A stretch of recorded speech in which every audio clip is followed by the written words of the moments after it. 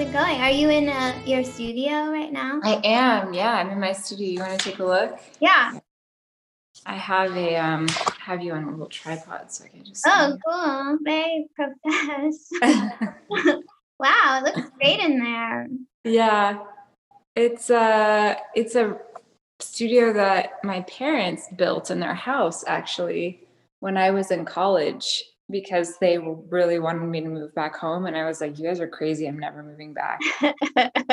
And it's just like been here. I'm just doing like a close up here, and it's just been sitting here empty for Oh, that's amazing. Like 12 it's years. finally come into its final use. Yeah, I'm really it's hard for me because I'm like, the corona happened because my dad prayed that I would move home, and he finally got his wish. He sounds very powerful. He's very Persian. It's a Yeah. very Persian thing to never want your children to leave home and to live with you forever. So they really made that happen. He really manifested that. It looks So like here, a pretty good like collateral, or I don't know if that's the right word, but yeah, big time, big time. And the light is really good. It's probably around the same size as what I had in New York, maybe a little bit bigger actually. yeah, the And it's light right. looks great. And having Cora, it makes it really easy because I can work at any time at night or whatever. And I don't have to go anywhere, I don't have to wear a mask or be exposed or ride in an elevator to get to my studio. So Yeah, welcome to my world. I mean, not exactly, but I have the live work situation. Yeah, I've been there. I love it. I love it. I feel like it's interesting actually because I think your work is so much about family and relationships, and you're kind of like, it seems like Yeah. you're actually working through a lot of that in recent work. So, and to actually have the studio Be trapped. yeah. Like you are like in your muse or whatever you want to call it. Yep, that's a really positive way of looking at it. Yes. I'm actually someone who works really well from home though. In New York for 2 years, I had your setup where I had my studio in a second bedroom inside my apartment. And I got more work done there than I've ever gotten in my life. This year has been different, even though it's in the house. It's just, with COVID and having a toddler, my time and energy is so compromised. But I think if we were not in a pandemic, having the studio at home, I would be much, much more productive. It's a setup that I prefer. I love working from home. Yeah. Yeah. Do you feel like it's like I feel like it has a kind of emotional quality too, like in a way, like I feel like maybe something we share. Like I remember when you did come to my studio for the first time, I was kind of like researching you a little bit then. Like, I remember reading something, maybe it was writing about you, that your work was about intimacy in some way. Yeah. I was like, oh, that's kind of what I'm into too. Yeah, totally. I remember reading one of your recent artist statements and being like, damn, I wish I could steal that sentence. It was like 2 or 3 sentences. I was like, that is exactly what I'm thinking about. I thought your artist statement was really good, actually. Like, I feel like. Oh, the one I recently sent you? Yeah, it feels like your work has changed a lot. Also, like I was doing, like I didn't know your work that much prior to maybe like 2017 or something. Yeah. And I was looking on Turn website, and like it feels like it actually became more. Well, I think it's changed in a lot of ways, but it feels like it feels like it became more simplified. Like the earlier work was a little more complex and like just on a formal level, and it feels like you kind of touched, I don't know what the word is.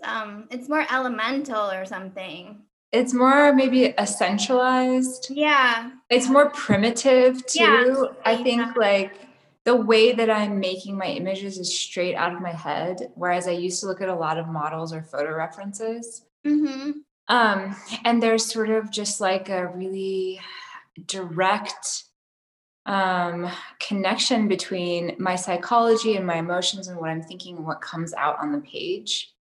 And I made that switch actually when I was pregnant because I couldn't paint with oils. I could only work with water media. And so I just started making tons of drawings. And I kind of just hit this wall where I didn't want to look at photo references anymore. I just wanted to draw from my mind's eye and my subconscious. And I think that's really where like the transformation came from. And there's so much research about how pregnancy literally changes your brain and how birth literally changes your brain. And I feel like that happened in my work. Like it really, I look at the work that I was doing prior to 2018 and it doesn't even, I mean, there's certain things about it that I like enjoy, but I don't feel like it was the materials I was using and the way I was working was not getting at what I wanted to talk about. Yeah. And I think expanding my materials first to papyrus and then to thread, and now I'm using pearls, like it's just becoming more rich in terms of like its connection to what I'm actually really wanting to say. Yeah. Which is exciting for me personally. Yeah, totally. I mean, I feel that very much when I was looking at things. Like it feels like, I mean, it feels like the earlier work I was thinking was like very kind of Eden-like or something. Yeah, and it was. I've always had like a lot of trouble with painting about my identity as an Iranian American because there's so much pressure in the West, if you're not white, to talk about your identity politics. And that was something that I got in trouble a lot for that in undergrad. My teachers were really pressuring me. They're like, Kimia, your family's from Iran. You guys came over here under such traumatic circumstances. Like, why don't you paint about that? And it always really pissed me off because I've never been able to go to Iran because of religious persecution. So although that is my culture, it's not a place I've ever experienced firsthand. And all of the sort of trauma that brought my family over, it's their stories. I didn't experience it firsthand, but there is in the West this pressure from the West, like the Western viewer wants, it's like a commodity to talk about identity politics of people of other cultures and races. And it's almost like they want it for consumption rather than for authenticity. And I teach a lot. And every single time I have a student that's, of a different race or culture, they're always talking about their identity politics, not because, or they're painting about it, not because they're necessarily interested, but because that's kind of all that they've been taught is available to them. And so the work that I was making after grad school kind of dipped into that because I sort of succumbed to the pressure at some point. I was just kind of like, maybe I should be making work about Iran. Maybe I should. And I tried and it just didn't feel authentic to me. It felt like I was performing. And I did a couple series about Persian gardens and what that, the implications of that for my family. And there was some of those things that I was like, dipping my toes into. And it just sort of made me cringe because it wasn't something that was a firsthand experience. And what I think happened after I made those paintings is I was just kind of like disgusted with myself. And I was like, I have to be more honest. And I think pregnancy helped me do that. I think birth helped me do that. I think getting older helped me do that. And being a curator and a painter in New York helped me do that. I really think that the best work that's out there is work that is really, really vulnerable and is work that is really, really honest and not necessarily trying so hard. I think when people stop trying so hard and they just make stuff about what interests them and what they really feel and are passionate about, that's when the best stuff is made. So that's kind of a really long-winded explanation of like the phases of my work. Yeah, totally. I mean, and I agree with so many things you said. Like, yeah, I'm very into not trying too hard. I mean, which is also a very weird bar to figure out, I think, Yeah. like what constitutes not trying too hard versus phoning it Versus in. also like putting in effort that's Yeah, necessary. Yeah. exactly. Yeah. How do you have any thoughts on how you determine those? Like I feel like I'm always thinking about that on some level. Yeah, I think I am too. For me, I think it comes down to performance. Like I see so many, it seems like a trend where, because of social media, people are performing so much.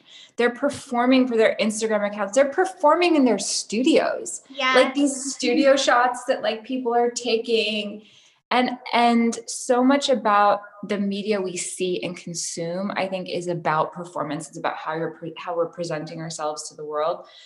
And I try really hard when I'm in studio to sort of block those voices out and to just listen to my intuition, which is like, a word that's not allowed in the art world, but I don't care. I use it Mhm. anyway because I think it's a real thing. Yeah.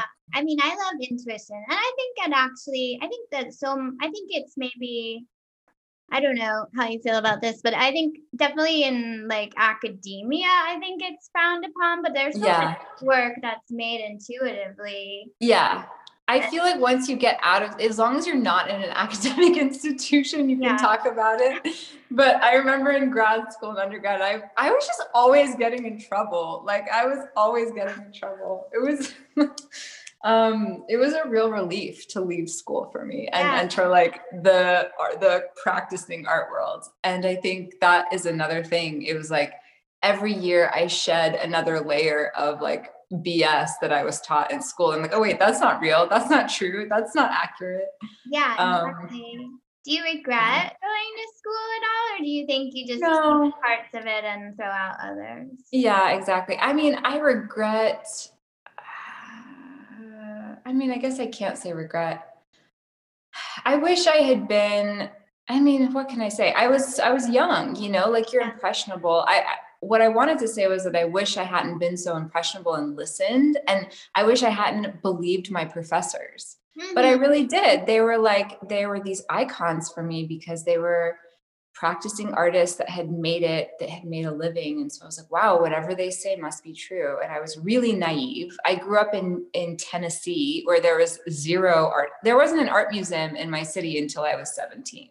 Wow. So like I grew up in a really naive sort of way artistically. So when I went to undergrad and then when I went to grad, these professors were like the only interaction I had with practicing artists. And so I guess their influence on me was more than I wish than it needed to be. But I found my way. I think it took me longer than maybe it takes other people, and I'm still finding my way.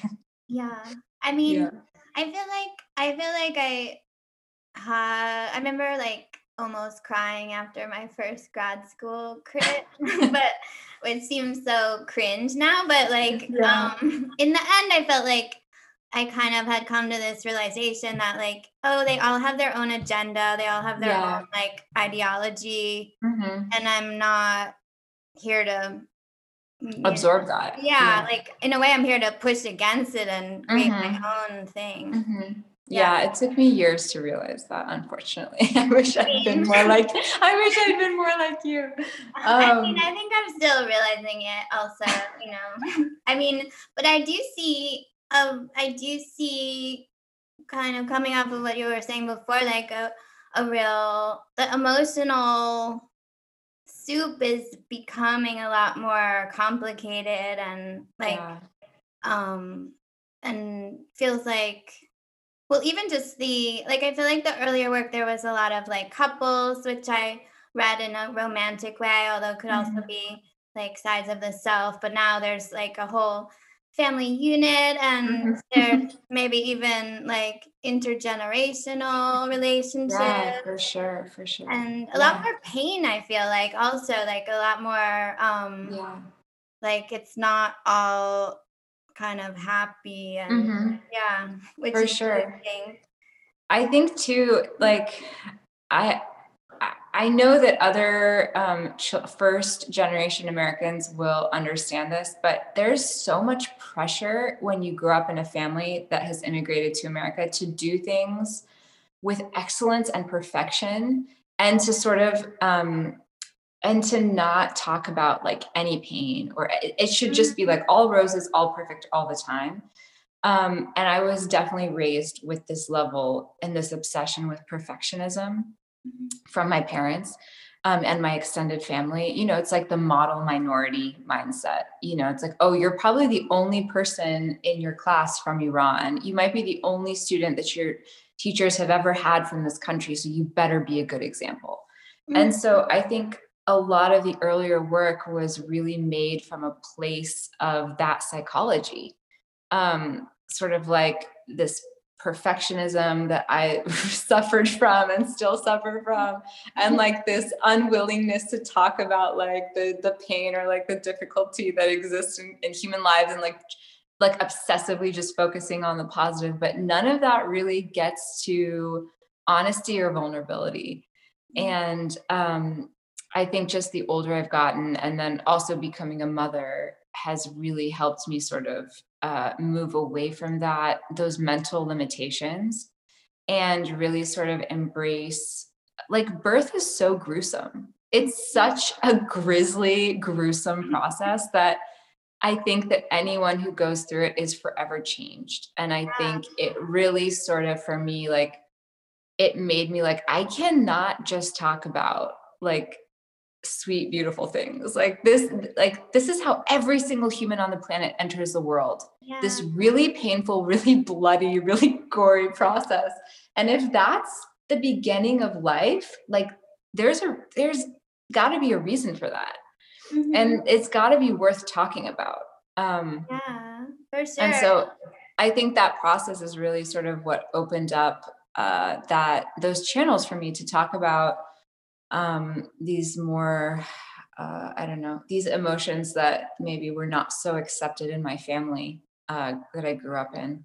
Yeah, I think it's really interesting too that you're exploring that through motherhood too, because I think motherhood is a role that has a lot of like kind of smoke and mirrors around it. Big time. Yeah.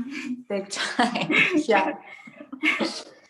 Yeah, it's also like another dirty word in the art world, like motherhood and intuition. I feel like the second I know a lot of mothers who hide their pregnancies, like on Instagram, or who don't talk about being mothers because they feel like they're going to be perceived as not a serious artist. And I remember my art professors in undergrad, I didn't have a single art professor who was a mother.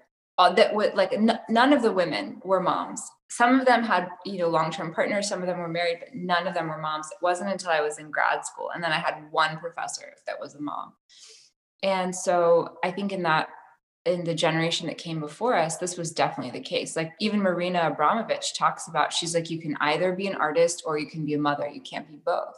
Yeah. And there's a lot of that. And the top galleries, the percentages of women who are represented, it's like 1 to 10. It's still ridiculous. So we still face a lot of inequality as female artists. And because of that, for a while, I was like, man, maybe I shouldn't talk about being a mom. Maybe I should hide it like all these other women that I know that are hiding it. But then I was like, fuck that. It's super important to talk about it. And it's super important to show that you can do both, and that it can even make your art better, which I think in my case, it made my art more honest. I don't know if it made it better, but it certainly made it more honest. Yeah, I feel that. Also, I was wondering, did you ever watch either of Ali Wong's comedy specials? Yeah. Both. Yeah. Many times. Yeah. They're incredible. They're Yeah. so good. And I love how she's pregnant through both. I like the second one especially is very much getting into the gruesomeness of pregnancy, which was hilarious also. And it's crazy. Yeah, I don't know. There's so many things about it that are great, but highly recommend that if people haven't seen it or heard it. I remember watching it when I was pregnant and lying on the couch, like feeling like complete shit. And sorry, I don't know if I can swear on your podcast. Yeah, of course. And she said this thing where I think she was talking to Chris Rock actually. And he was like, I don't know if you remember this part. And she was like, I'm having a lot of hesitation about, you know, choosing to have kids. I feel like it's going to tank my career. And he was like, actually, I think it's going to make your career. And if you can talk about motherhood, and normalize that, he's like, you know, there's a huge percentage of the population that have children and will relate to what you're saying. And that's why she did her specials while pregnant. Yeah. And then she exploded and everybody knows Ali Wong now. Yeah, exactly. And it's like, also I thought was interesting, I think in both of them, she like doesn't even talk about being pregnant till like halfway through. So it's like not even like it's only about that. Right. But it's just like, and she's so not like, she's very vulnerable, but she's also like super tough at the same time. That's right. Yeah. I think she's a genius. Yeah. I think and she's a total role model for me because she's someone who is really like, her craft of writing and comedy is just, it's like genius. It's like next level. I know. And she also has 2 girls, so it's really inspiring. And her husband like really helps out a lot, which I think is a great example for men out there or partners of people who have children. Yeah, I forgot about how like her talking about her husband and he like went to Harvard and like studied business, and he's like her manager now. Like he gave all of that up for her career, which I love that. Yeah, it's amazing. Yeah. Yeah, I think, well, I was thinking about, you mentioned you're starting to use pearls in your work. Yeah. And you're talking about how pearls are made by this kind of grain of like struggle or pain, or it's like a piece of sand, right? That just becomes. And I thought that was a cool metaphor that I might not have thought about if I hadn't read. I mean, because it's a little bit like you don't see that happen, but you do know that is the process. Yeah. I actually took 2 years of like metalsmithing and jewelry making when I was in college. So I had like in my studio here at home at my parents' house, I found this old bin of all of my jewelry making tools. And I had this string of pearl beads that I had been making like earrings and rings and stuff with. And that's kind of how I thought about it. And I started, and so I like it because it's the paintings are now, they almost feel like jewelry making to me because it's a mix of like these, and I found like bits of copper and silver, and I've been like sewing those into the paper. And I also was a bookbinder for a year after college. That was my first job. I was a professional bookbinder. So for me, these recent paintings are a combination of all of the crafts that I love. They're painting, they're sculptural, they're paper, they're like books, you know, folding and sewing. And then now that I'm incorporating like the pearls and the silver, they are also like pieces of jewelry. That's also what makes me so excited about them, is like I get to work with all of the materials that I love and have worked with in the past. Pearls, I think, are especially profound because for a number of reasons. The first is that I think our experiences as humans, the most difficult and the most painful, I think if we're being honest, like looking back on them, they're the ones that help us grow the most. They're the ones that transform us, actually. And I think about that. I think about a pearl as being the perfect physical metaphor for that truth.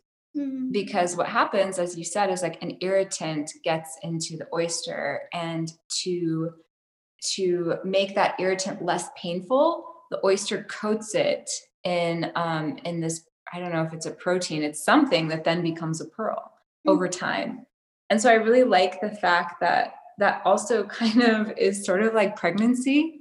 It's like you are in so much pain for so long, and it's like physically inside of you. It's something that's physically made inside of your body, just like a pearl is physically made inside of an oyster.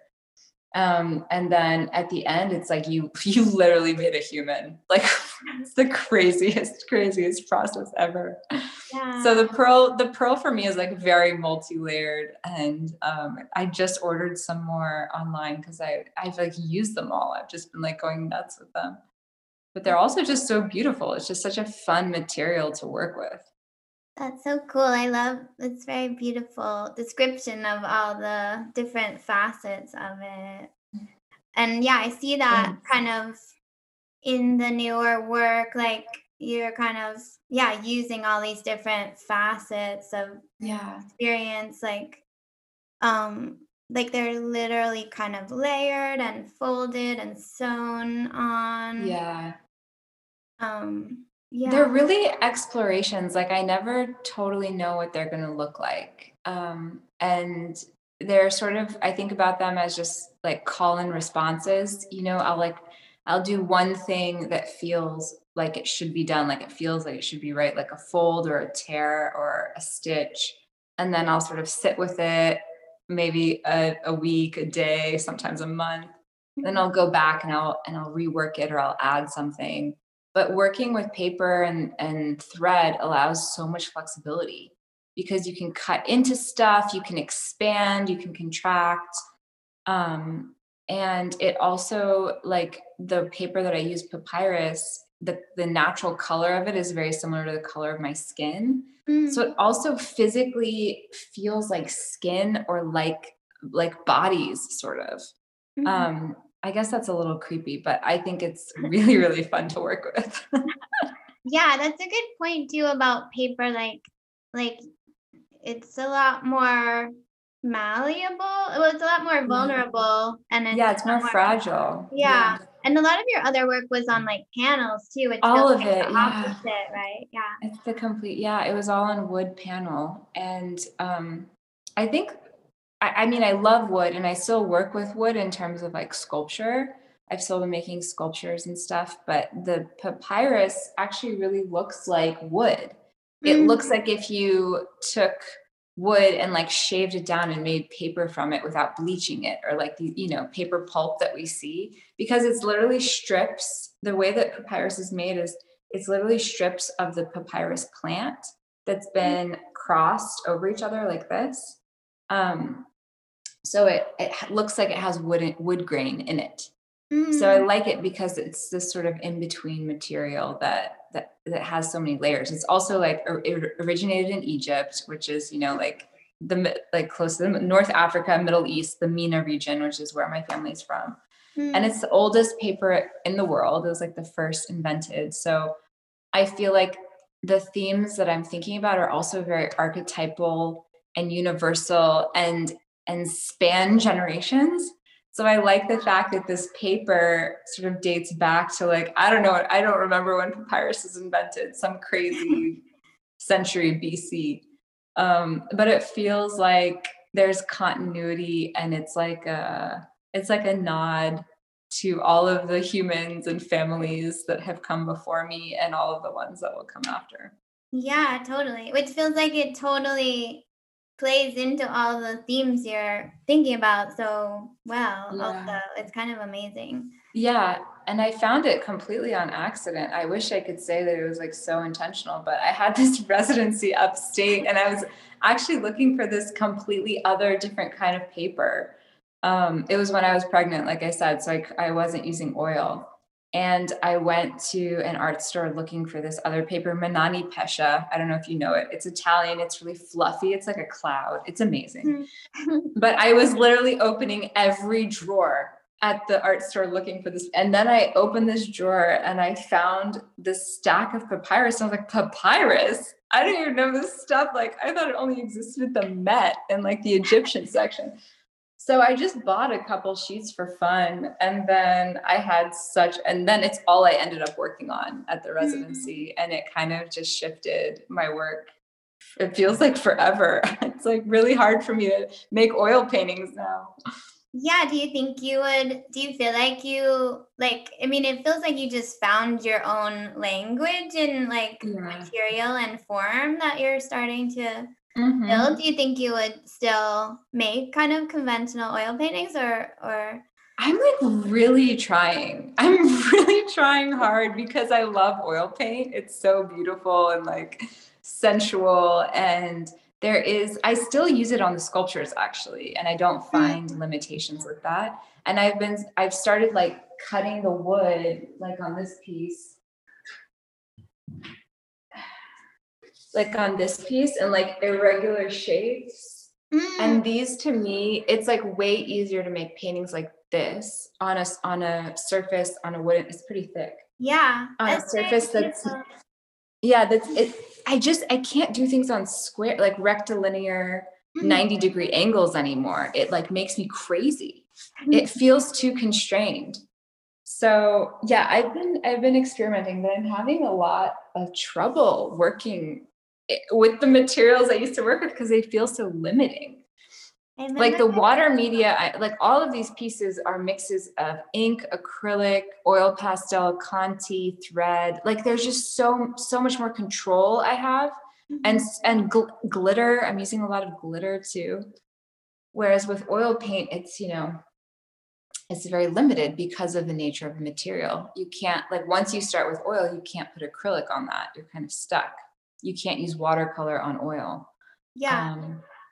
And none of them are like, none of these paper works, or at least the most recent, they're very kind of, they're the shape of the figures and the subjects, like there's cutouts and things, like they're not just like figure ground, they're kind of, they're like their own sculptures kind of. Yeah, exactly. They become a little more sculptural. I mean, in a way the other ones are too, because of that big slab of wood, but even more so. Like, I think the cutouts too, if I started actually with the wooden panels, if I started doing cutouts, that's my next plan. I think it could feel more interesting to me. But what I love about the paperworks are the overlaps and like the shadows that you get when you overlap, and like the thread also for me, because the thread acts as a sculptural object. It acts as a color. I have tons of different colors that I use.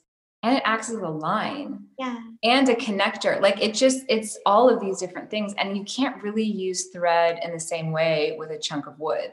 Like I could drill holes in it and it would, but I think it would feel really sort of contrived. Whereas with paper, it's just like, I don't know, it suits the paper. Yeah, for sure. Maybe if it was with wood, it would have to be more like nails or the thing that you put wood together with, in a way. Maybe like staples, or I don't know. Yeah. I'm not giving up on it. I'm still tinkering away, but they're just all the oil paintings I'm making lately like really suck. And I'm just like trying to be okay with it. Yeah, I remember I saw something you posted in your Instagram stories where there was like a person like trying to walk on ice and like kept falling down, and you're like, this is me in the studio. And I was maybe is that what's happening? Yeah, I mean, this whole year has been really difficult to get into studio and make any headway, just because, I mean, I think if you talk to any parent this past year, it's been just the hardest thing in the world. I think it's the hardest year to be a parent in the past 100 years, basically. I'm lucky that we have been living with my parents, and I have some help with my daughter, but just like watching a toddler in social isolation is so sad, because little kids need people and they need socializing, and like the emotional weight of like watching your child be isolated. It's like, it's really hard for me at the end of the day of being her only friend and only playmate to then have the energy to get into studio and make something. So I posted that video of that poor woman who was trying to walk on the sidewalk and kept falling and slipping down. Like literally she did it 45, 50 times. And I was just cracking up, because that's exactly how I feel in studio. And, after there was like a break where I think also so much of like the political climate of what's going on, the election, it's so divisive. Like I just feel the heaviness of like the collective, like what's going on in the world. And all of those things have made it really hard for me to make anything this year. And I've talked to a lot of artists who felt the same way. I don't know. Have you had that experience, or have you had more time to make? I've had more time in a way, but I haven't like, I do feel like, I wasn't pushing myself. It wasn't like, I feel like I'm trying to begin again in a way right now. And like, I feel like I've changed a lot over the past year. So I'm trying to figure out how to express that through my work. Yeah. It feels like I would say from the outside looking at yours though, even if it's been hard, it does feel like you kind of came to some really big kind of conclusions or new places. So that's really Thank you. Yeah. That's really generous of you. I think so. And I think it all happened sort of after the election. Like there was this, like, it was like I was working on all of these pieces and nothing was happening and nothing was coming together. And then the election was over and I felt just like so much relief. And there was this period between November and the insurrection at the Capitol where I got a lot of work done, and all of the things that I'd been thinking about from the past year all kind of gelled. And it's because I think this like emotional weight was like lifted for like a minute, but like now I'm back in the haze. I'm like, I can't make anything. The world is falling apart. But yeah, I feel like maybe around the same time I started to feel more hopeful or just happy. Like I felt like I maybe was like, I can't just be angry and upset all the time. Like I have to just find a way to feel better somehow. Yeah, exactly. I feel like it works somehow. I don't know why. I don't know. Maybe I feel a light at the end of the tunnel, kind of. Yeah, I do too. Trying to hold on to that feeling. I do too. And my daughter just started preschool. So I have like an extra 15 hours a week now where she's not even here. So it's this reclaimed time that I haven't had in like, 2 years, 2.5 years. That's amazing. So it's really exciting. Yeah. Yeah. I love this piece in back of you. Maybe that's a good segue to talk about the sculpture. Yeah. A little bit. The sculptures, very like Brancusi-ish. Yeah, I know. I'm trying not to reference him too obviously, but I mean, I just think such a legend. Yeah, it's beautiful. Like this face, like piece is really beautiful. It's actually not. I haven't glued it or fixed it in any way. It's just like an assemblage. I like cut all these pieces and sanded them down, and I just kind of assembled them like this. And I'm trying to decide if I should paint it or leave it. And then there's all these, I have wood like everywhere in my studio. Those are cool. What are those from, those wood? They're from upstate New York, actually. They're like reclaimed barn beams, I think. Oh, cool. They're so like hefty. Yeah. And then my brother is a woodworker. He's a furniture designer and an architect. So he always has like leftover wood that I get from him, and he helps me like put things together. This is one that, this is my whole like wood corner. Cool. Of just like weird stuff that I'm working on, little sculptures. And you've been like, I remember seeing your show at Turn, which was that like 2 years ago? Yeah, that was 2018. That was right before I had my daughter. Literally the show closed on the day that I went into labor. Wow, that's kind of amazing. It was really funny. Yeah, it was my due date. And she was born just on the last day of the show. It was kind of cool. That is cool. It's like the end of one cycle, the beginning. Yeah, for sure. But was that like, is it new that you're kind of forming the wood more, or were you doing? Yeah. My studio in Brooklyn was in the Brooklyn Navy Yard for years, and I shared a floor with like 7 furniture makers. So they would throw out like incredible pieces of wood that, like, if they'd been making like a custom table or something, they'd throw out, like, my brother was telling me, he was like, this is a $450 piece of walnut. I can't believe you got this from the dumpster. So I would basically just go dumpster diving every day, and I'd find these amazing shapes like this one. Like both of these, I found in this shape. And it's kind of like a head or like a body. And this one too. These were both in my show one of them was in my show at Turn. And so for a long time, I was just collecting the wood and painting it. And then in this past year, having more space in Nashville in my studio, I've been able to like get some tools. I got a grinder, I have a saw. So yeah, I've been really interested in still finding wood and still salvaging it, but then sort of modifying it in subtle ways for the sculptures. So it's been really fun. And the sculpture is just something I don't take too seriously. It's like a nice sort of mental break side practice. And yeah, they also allowed me to start working more abstractly. I don't know why. For some reason, it's really easy for me to paint abstractly on a 3D object. Yeah. Whereas with like a 2D surface or like a 2D plane, I feel more constricted. So maybe the idea of like pictorial space is kind of vibe, or it's not so much if it's an object. Yeah.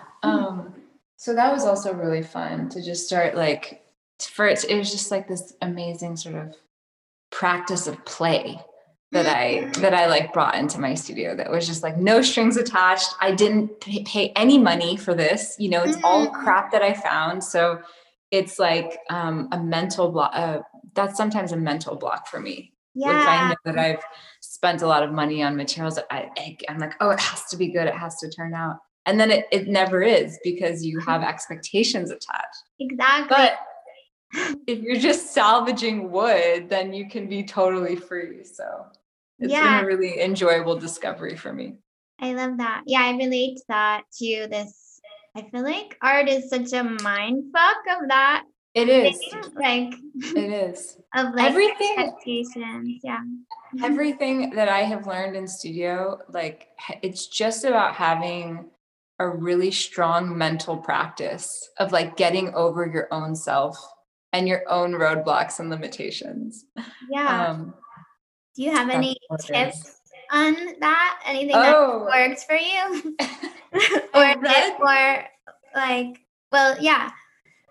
So I read this book that really helped me. It's called The Artist's Way. Have you read it? Yeah. You know it? It's like my Bible. Yeah, that's so interesting. Yeah, I've read it many times, and I do the morning pages. Do you do morning pages? Yeah. I do night pages. I can't write in the morning. I write at night. Yeah, that's totally legit. You know what I find is harder? I've actually been doing morning pages since like 1999 or 2000 or something. Same. I started when I was 14 and I didn't even know it was a thing. Amazing. Yeah. And I've just always done that. And then I read it in this book and I was like, wow, that's really cool. Or like the artist dates. I have always done that. Oh, really? See, I find the artist date harder for me. Like, I think, I do it, I would say, but I spend a lot of time myself, but I think on some level, the artist date's about play and not work. And I think sometimes I have a harder time giving myself permission to do that. Yeah, I think it's about joy. Yeah. But it's funny. It was like something that I started doing it, oh my gosh, in high school. And in college, if I was feeling like burned out or something, I would just stop and check in with myself and be like, what do I need to do right now to feel like a spark of joy? And sometimes it was like, I need to go to a flower shop, or I need to go to Borders bookstore and sit down alone and look at their section of art books. And it was a practice that I continued in New York. Like I would take myself to the Met or MoMA, or like, I think flower shops, like a really nice flower shop was always like my favorite artist date with myself. I'd like go and buy like one flower, whatever. But that's something that really sort of, and then now in Nashville, there's a bunch of really amazing antique stores down here in the South, and you can find like incredible quilts and I've been getting a lot of wood from these antique shops now. So that's kind of been those have been my recent artist dates. Cool. Those are great tips. Yeah. It's interesting with the sculpture, like,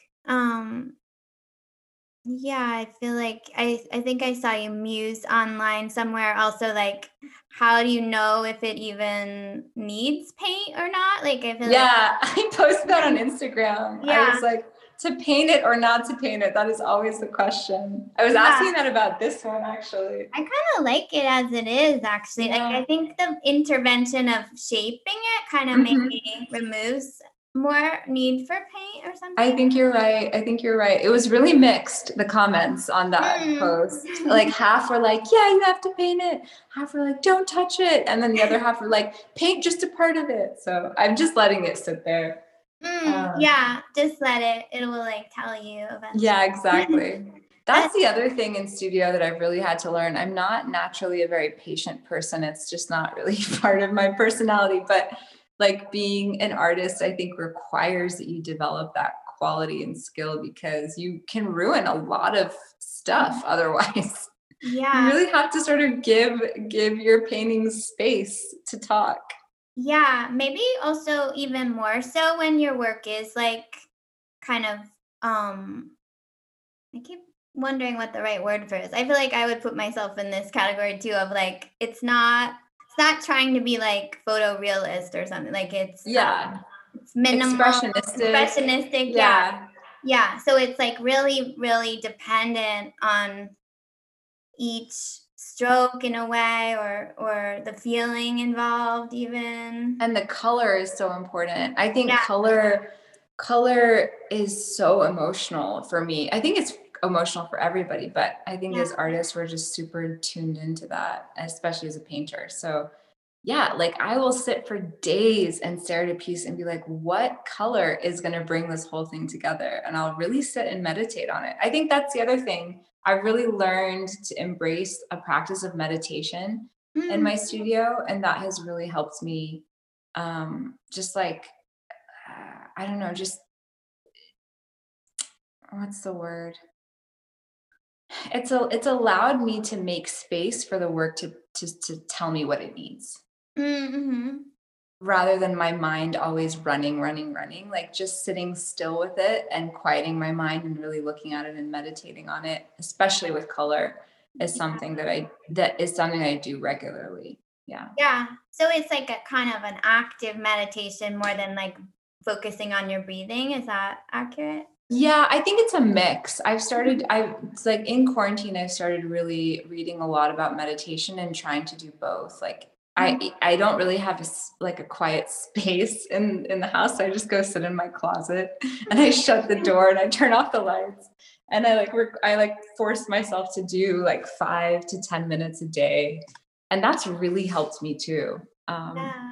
I think we have like if we make space to hear like our inner voice, it really guides us in all aspects of our lives, especially in studio.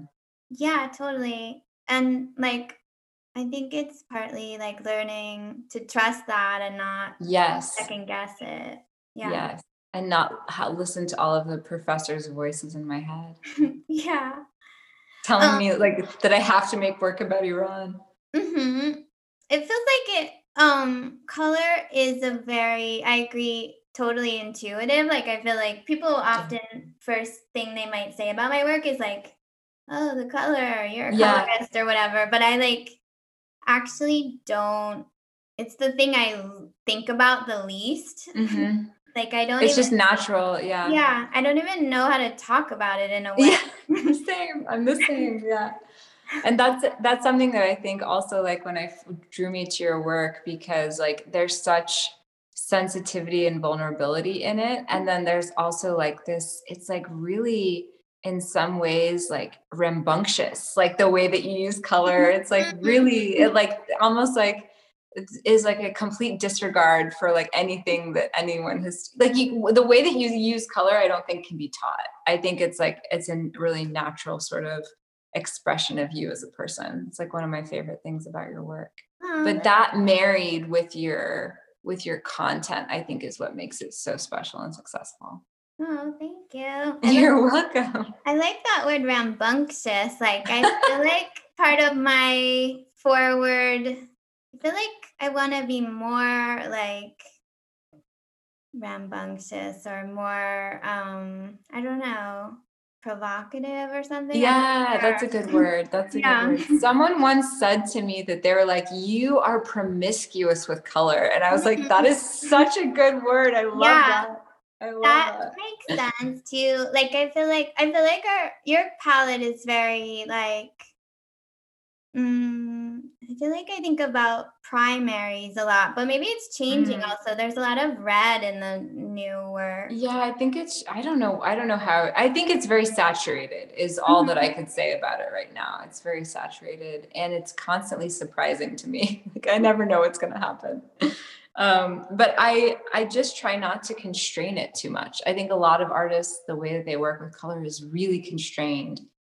And the way that I approach it is just kind of like every color serves a different emotion and evokes a different feeling in both me and the viewer. And so anything is on the table. That's kind of how I approach it. Anything's on the table. And I want to be like, I get surprised while making my own work. I'm like, oh, wow, I never would have thought that like this vomit green would look great next to this vomit yellow. But like, wow, they really play off each other in a beautiful way. So leaving room for that surprise is also something I try and do.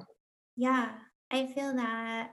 I'm thinking about too, just while you're talking, like the idea of, I mean, it feels like motherhood is a big part and just familial relationships of the recent work. And, but like, it feels more complicated. Like sometimes the child seems more like the inner child than like like it's not so literal actually. Yeah, I think that's a really accurate read. I'm really interested in psychology and the things that are passed down from generation to generation. And I've been reading a lot of psychology books and there was a lot of things that I experienced as a child and a teenager with my parents that I didn't want to repeat with my daughter. So the process of educating myself in the field of psychology is really making its way into my paintings. And like the idea of like reparenting or the idea of, what is a boundary? What does it look like to hold a firm boundary? What does it look like to be vulnerable? Like all of these concepts that I was not raised with, I'm having like learn as an adult.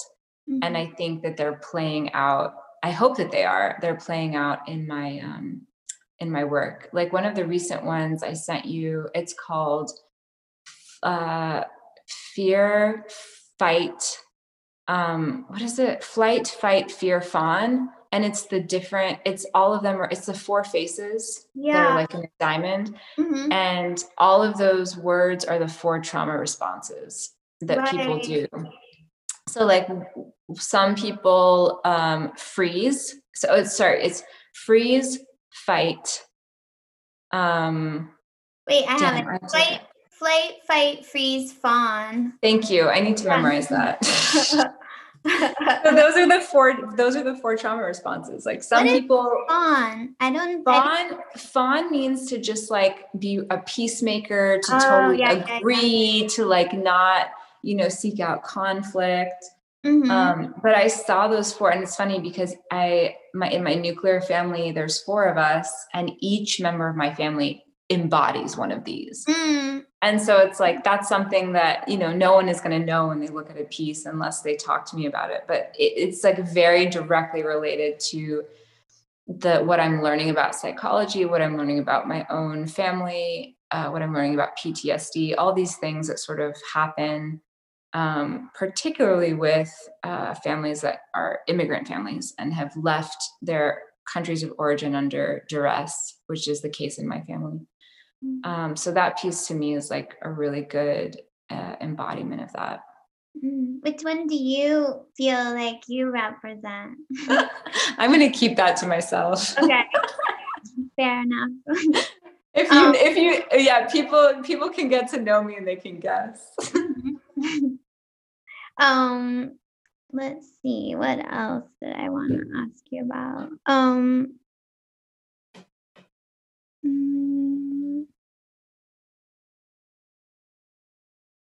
Well, something I was thinking about in regard to that work too. I was feeling a little. Oh, my cat is here. Hi, kitty. I was thinking a little bit about like Louise Bourgeois' early work. Oh yeah. Yeah, and like She's like a prophet yeah, for me. and she's very also into psychoanalysis and stuff. Yeah. Which, Big time. yeah, she was in it for like 30 years, and it's all about working out her kind of childhood trauma and all. Yeah, definitely. Yeah. I love her work, and that was her show. I don't know if you saw her show at MoMA. I went and saw it 3 times when it was up. I think it was it 2017? That's kind One of with maybe like Big Prince and stuff, that one, and like it the was that. Yeah, well, it was upstairs on the second or third, maybe fourth floor. And it was also her sculptures. Yes. Now I remember. Yeah, I did see that. Yeah. Mm-hmm. And that really had a huge effect on me. And it was the first time that I had seen, I was like, oh, wow, you can be an artist and you can talk about these really personal things. You don't have to hide them. Yeah. It's not something that you should tuck away in some corner. And so I started incorporating like a lot of her, just like the freedom that she had to talk about her own story. I sort of tried to absorb and do the same. And I've been trying to continue doing that ever since seeing that show. It was really transformative for me. That's so cool. And her work is super transformative for me. I have a picture of one of her sculptures up on my studio wall right now. Oh yeah, was it one of the wood ones, or what? Where is it? It's the one at MoCA. It's metal, and it looks like 2 figures twisted together. Do you know that one? Yeah. Mm-hmm. Yeah. And I think for what I also love about Louise is that she was both a sculptor and a painter, and so prolific and what's the word? Successful. Just she was an expert in both. And I find that really, really inspiring. She's like a genius. Like, yeah, she did so many things. And she had 3 sons. Yeah. I met her once at What? Yeah, it was kind of, I feel like, so I was in New York from like the mid 90s, and I had heard you could like call her and go to her salon, but I was always scared because she had this reputation as like really like she'll rip you a new a-hole if she doesn't like your work. So I feel like I put it off, and then I finally just called her. Like I found her name in the phone book and called her, and she answered and was like, okay, you come Sunday. And I went and one of her sons was there who was a total weirdo. And it was very cool. Like, I mean, she was very old at the time. So, but it was still like really incredible to like. Oh, what did she say about your work? She barely said anything. She was kind of wanting, like, I was like the last person. Like, I think I brought a video which she didn't want to watch. And then I think I brought something else that, I don't know. She was kind of checked out by the time it got around to me, because it was like, I don't know, maybe 12 people there, and some of whom were tourists and some of whom were artists. And it was like a very funny, weird scene, but it was very special also. That's incredible. I am so jealous of you. So jealous. I wish I had done it earlier. I mean, I don't know. Not that I was like, my work was crappy and it wasn't ready for her, like whatever at the time, but it was still, a super inspiring thing. She's really inspiring. Yeah, she's an artist that I think about a lot in my work. And more I've been looking at a lot of sculptors and the way that they deal with the figure. Like Tal Lewis is an artist that I'm obsessed with. I don't know if you've seen her work. Yeah, it's like fabric a lot. Yeah, it's huge sculptures and she uses a lot of different materials too, like from her personal life. Like she'll use like dolls and stuffed animals and things that and her clothes that she spent time in. So it's like physical remnants of her body and her life, which I find really interesting. Yeah. And Simone Yvette Lee, I look at her work a lot. She does these beautiful porcelain figures, and she uses like I don't know if it's like grass or raffia, but like this sort of I have to look up what the material is, but she's mixing a lot of different materials as well in her sculptures. So those are two that and then also Alma Allen. I don't know if you know him. He's a self-taught artist and he makes these incredible, you should look up his work Yeah, I too. will look it up. I love often self-taught artists. Yeah, he had this incredible show in Chelsea, and I drove past it. And then I also saw him on Instagram, and I was like, "Who is this guy?" And I dug a little bit, and his story is wild. You should, Really? yeah, Alma Allen. He's I will incredible. look it up. I'll put links to these people in the show notes also. Yeah, yeah. And who else do I look at? Chris O'Feely, I look at a lot. The way he uses materials and the way his paintings go from sculpture to from 3D to 2D, I also think is really masterful. Yeah, he's amazing. I actually met him too once, which Oh my God. How did you meet him? I met him at Skowhegan. I had a studio visit with him, which was very cool. I mean, he's also extremely handsome, I have Oh, to is say. he? I don't even know what he looks like. That's funny. Yeah, Were you starstruck? it was, but he's very cool and down to earth. And he's also like, he was a visiting artist for a week, and so you had to like sign up to do a studio visit with him. And I think it was one of the best artist talks I've ever seen too. Which Wow. was like not even that he taught, like some of it would just be like he would play music he was listening to while he was painting that work, and it was just, I don't know, he's just like a very cool person. That's amazing. The first time I heard about him actually was from my high school art teacher, and she was furious because she was like a really devout Catholic. Oh. And you know, he did that piece where he put the image of Mary under urine. And she was talking about this artist who had done this and desecrated her image. And I really walked away being like, wow, this is like the most evil artist in the world. I was like 14 at the time. And it wasn't until years later that I looked at his work, like, you know, as an adult with my own eyes. And I was like, she was crazy. He's a genius. Yeah, I was thinking about him recently because of like, yeah, in the 90s, the Giuliani was like, he was trying to censor this Yeah, that show. that show at the Brooklyn Museum, Yeah, Sensation. And that's now right. it doesn't it seems so like non-offensive at all. Like Yeah, it's yeah. clearly, I don't know. Yeah, I think that it was because there was elephant dung in it, but Yeah, it's like exactly. I don't even think he was trying to be like, he was actually creating a sincere spiritual image, I think. Totally, totally. Yeah. Yeah. And you know, there's so much to say about elephant dung and like the way that it's used to build buildings and like its usefulness and like as fertilizer and all of these wonderful things about it. It's Mhm. yeah, it was in many ways a genius material to consider. Yeah, totally. Very, very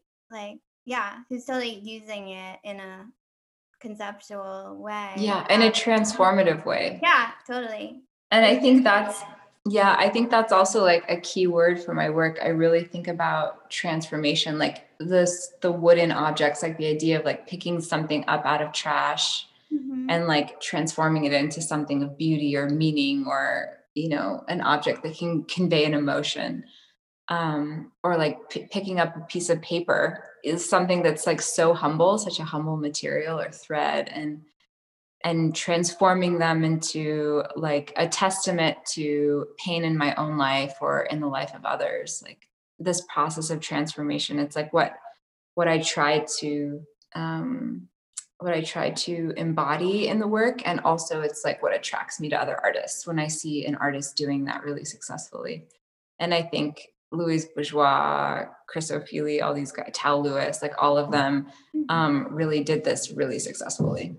Yeah, totally. I mean,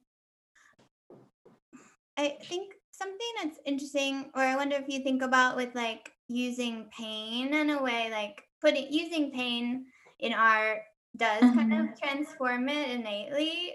Yeah. But like, I guess I feel like I was making a lot of sad art for a while, and I Yeah. like it's some. I don't think my work is.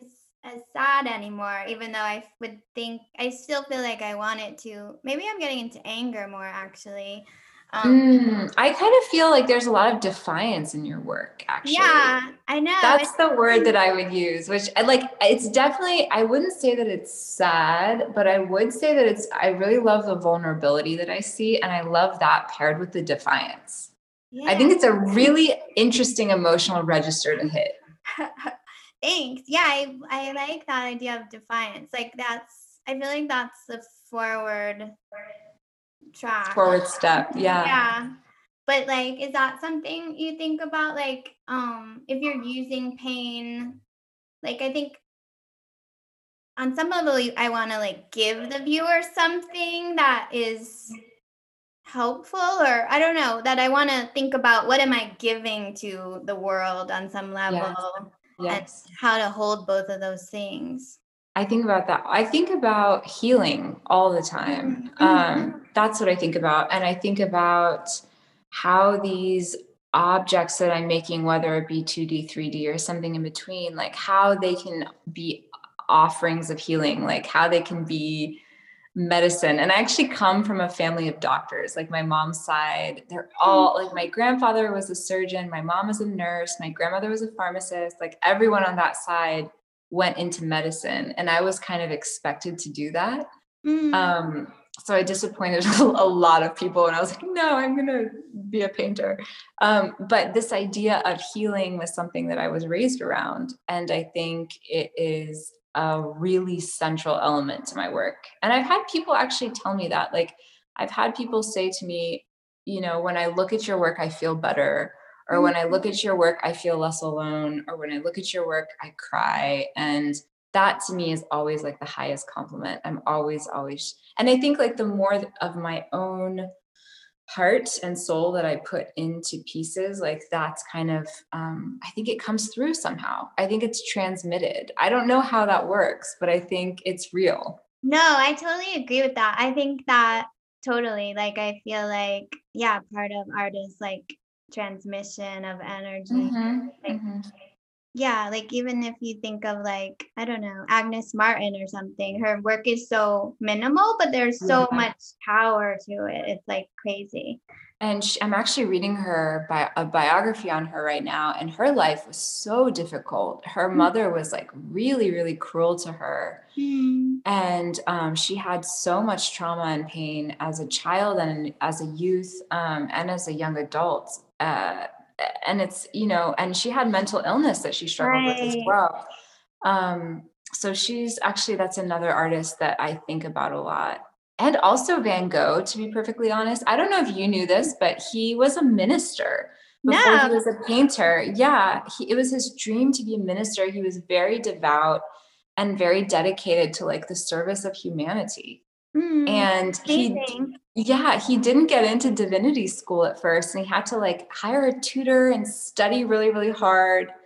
And then he got in and he got assigned to this congregation in this tiny French village.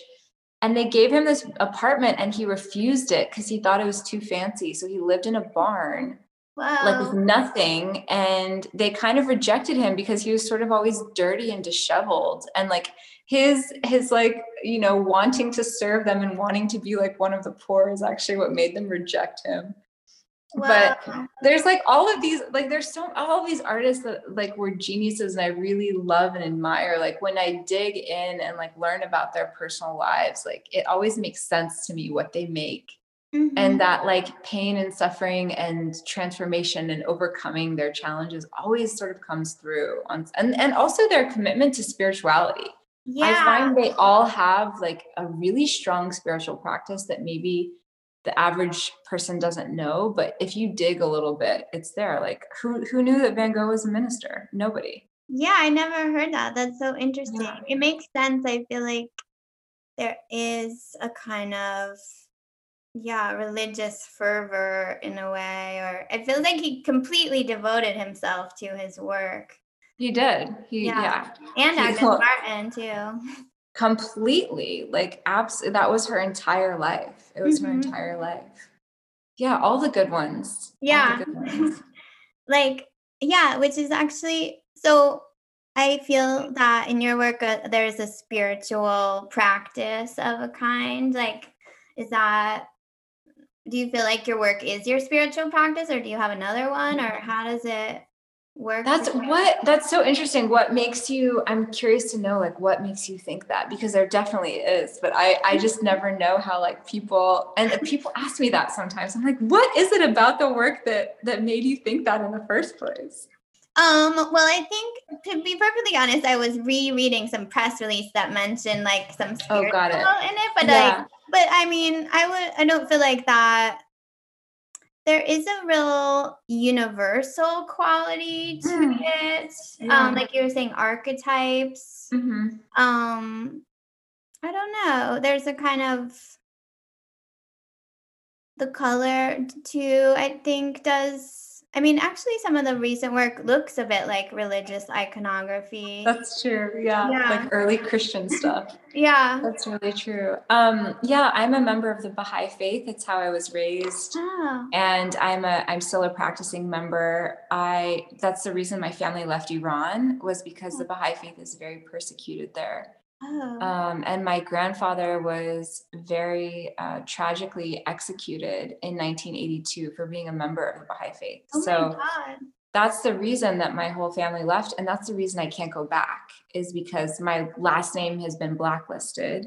And Holy shit. anyone who's related to my grandfather, because he was executed, like if I set foot in Iran, they would imprison me and probably hold me as ransom or kill me. And they still execute Baha'is and hold them in prison in present day Iran. So it's not something of the past. It's something that is still going on. So the central belief of the Baha'i faith is that religion is one and mankind is one and God is one. So it's a religion that is all about unity and is all about this idea of oneness as a human family. So it's interesting that you would, catch this notion of universality. Yeah. Because that's 100% aligned with what it is to be a Baha'i. That's so cool. Yeah. So I think I'm a practicing Baha'i. I fast. There's an obligatory prayer you have to say every day after the age of 15. I say my obligatory prayer. Baha'is don't drink or do drugs. I've never been drunk in my life. That's something that people are always like so shocked about, because I think I'm a very social person, and alcohol and sociability kind of go together. So in New York, people are always like, "Oh my God, are you a recovering alcoholic? Is that why you don't drink?" And I'm like, "No, it's a religious belief." So I am a practicing Baha'i, and that is a huge part of my life and my studio practice, because I really think about these concepts that I believe in wholeheartedly, like that we are all united and we're all connected in ways that we don't even understand. Yeah. And I think about how to express that in the work. And it's exciting to me when people feel like it comes through. Yeah, Um, totally. I feel like it totally does. Like I think what is interesting about it, especially as in a way, I feel like you are becoming more personal in your work. Like it actually holds that sense of universality and very personalness at the same yeah. time. Like it's not just your experience, it's like the human experience. Yeah, that is what, and I think sometimes something that I learned was that sometimes the more specific we get with our own story, the more universal it gets. Yeah. Like the more relatable it gets. And sometimes we think like we're the only ones that have like, a certain relationship with our parents, or certain experiences in long-term romantic partnerships, or like the traumas of childbirth. But then like the more you talk about your own experience, the more people you realize have had the exact same experience or felt the exact same moments of abandonment or desolation or joy. Yeah. It's really sort of I think it's a really hopeful way that I approach the narrative in my work, and that's why I've been trying to really be more generous and more specific with my own story, because I think that as humans, when we are honest with who we are and where we come from, it allows other people that same freedom to be honest. Yeah. Right back with us. So Yeah. yeah, I try to do that. Yeah, 100%. I felt that in performing comedy a lot. Like, I feel like, Wow. Yeah, yeah, comedy is really vulnerable. yeah, but I think a lot of comedy comes out of shame or kind of owning Mhm. things that are shameful. And I would find after performances, people would be extremely like open and honest Yes, and sharing with me and stuff. totally. And I would feel amazing. Like I would feel so like liberated and like, Yeah, absolutely. It's like cathartic in a yeah, way. exactly.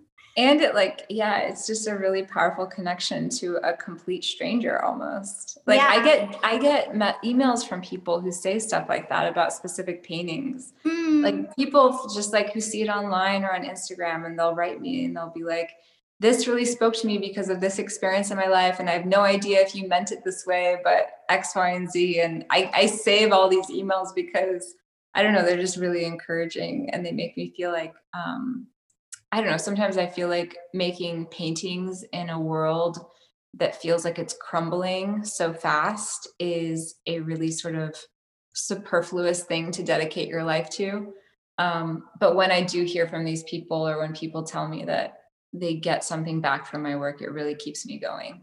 Yeah. I Yeah. mean, I think we need it. Like, I feel like I people think I need definitely think we it. need it. I definitely think we need it. Yeah. Yeah, both as makers and as I don't really wanna call it Uh, consumers, but, viewers. viewers, yeah. Yeah.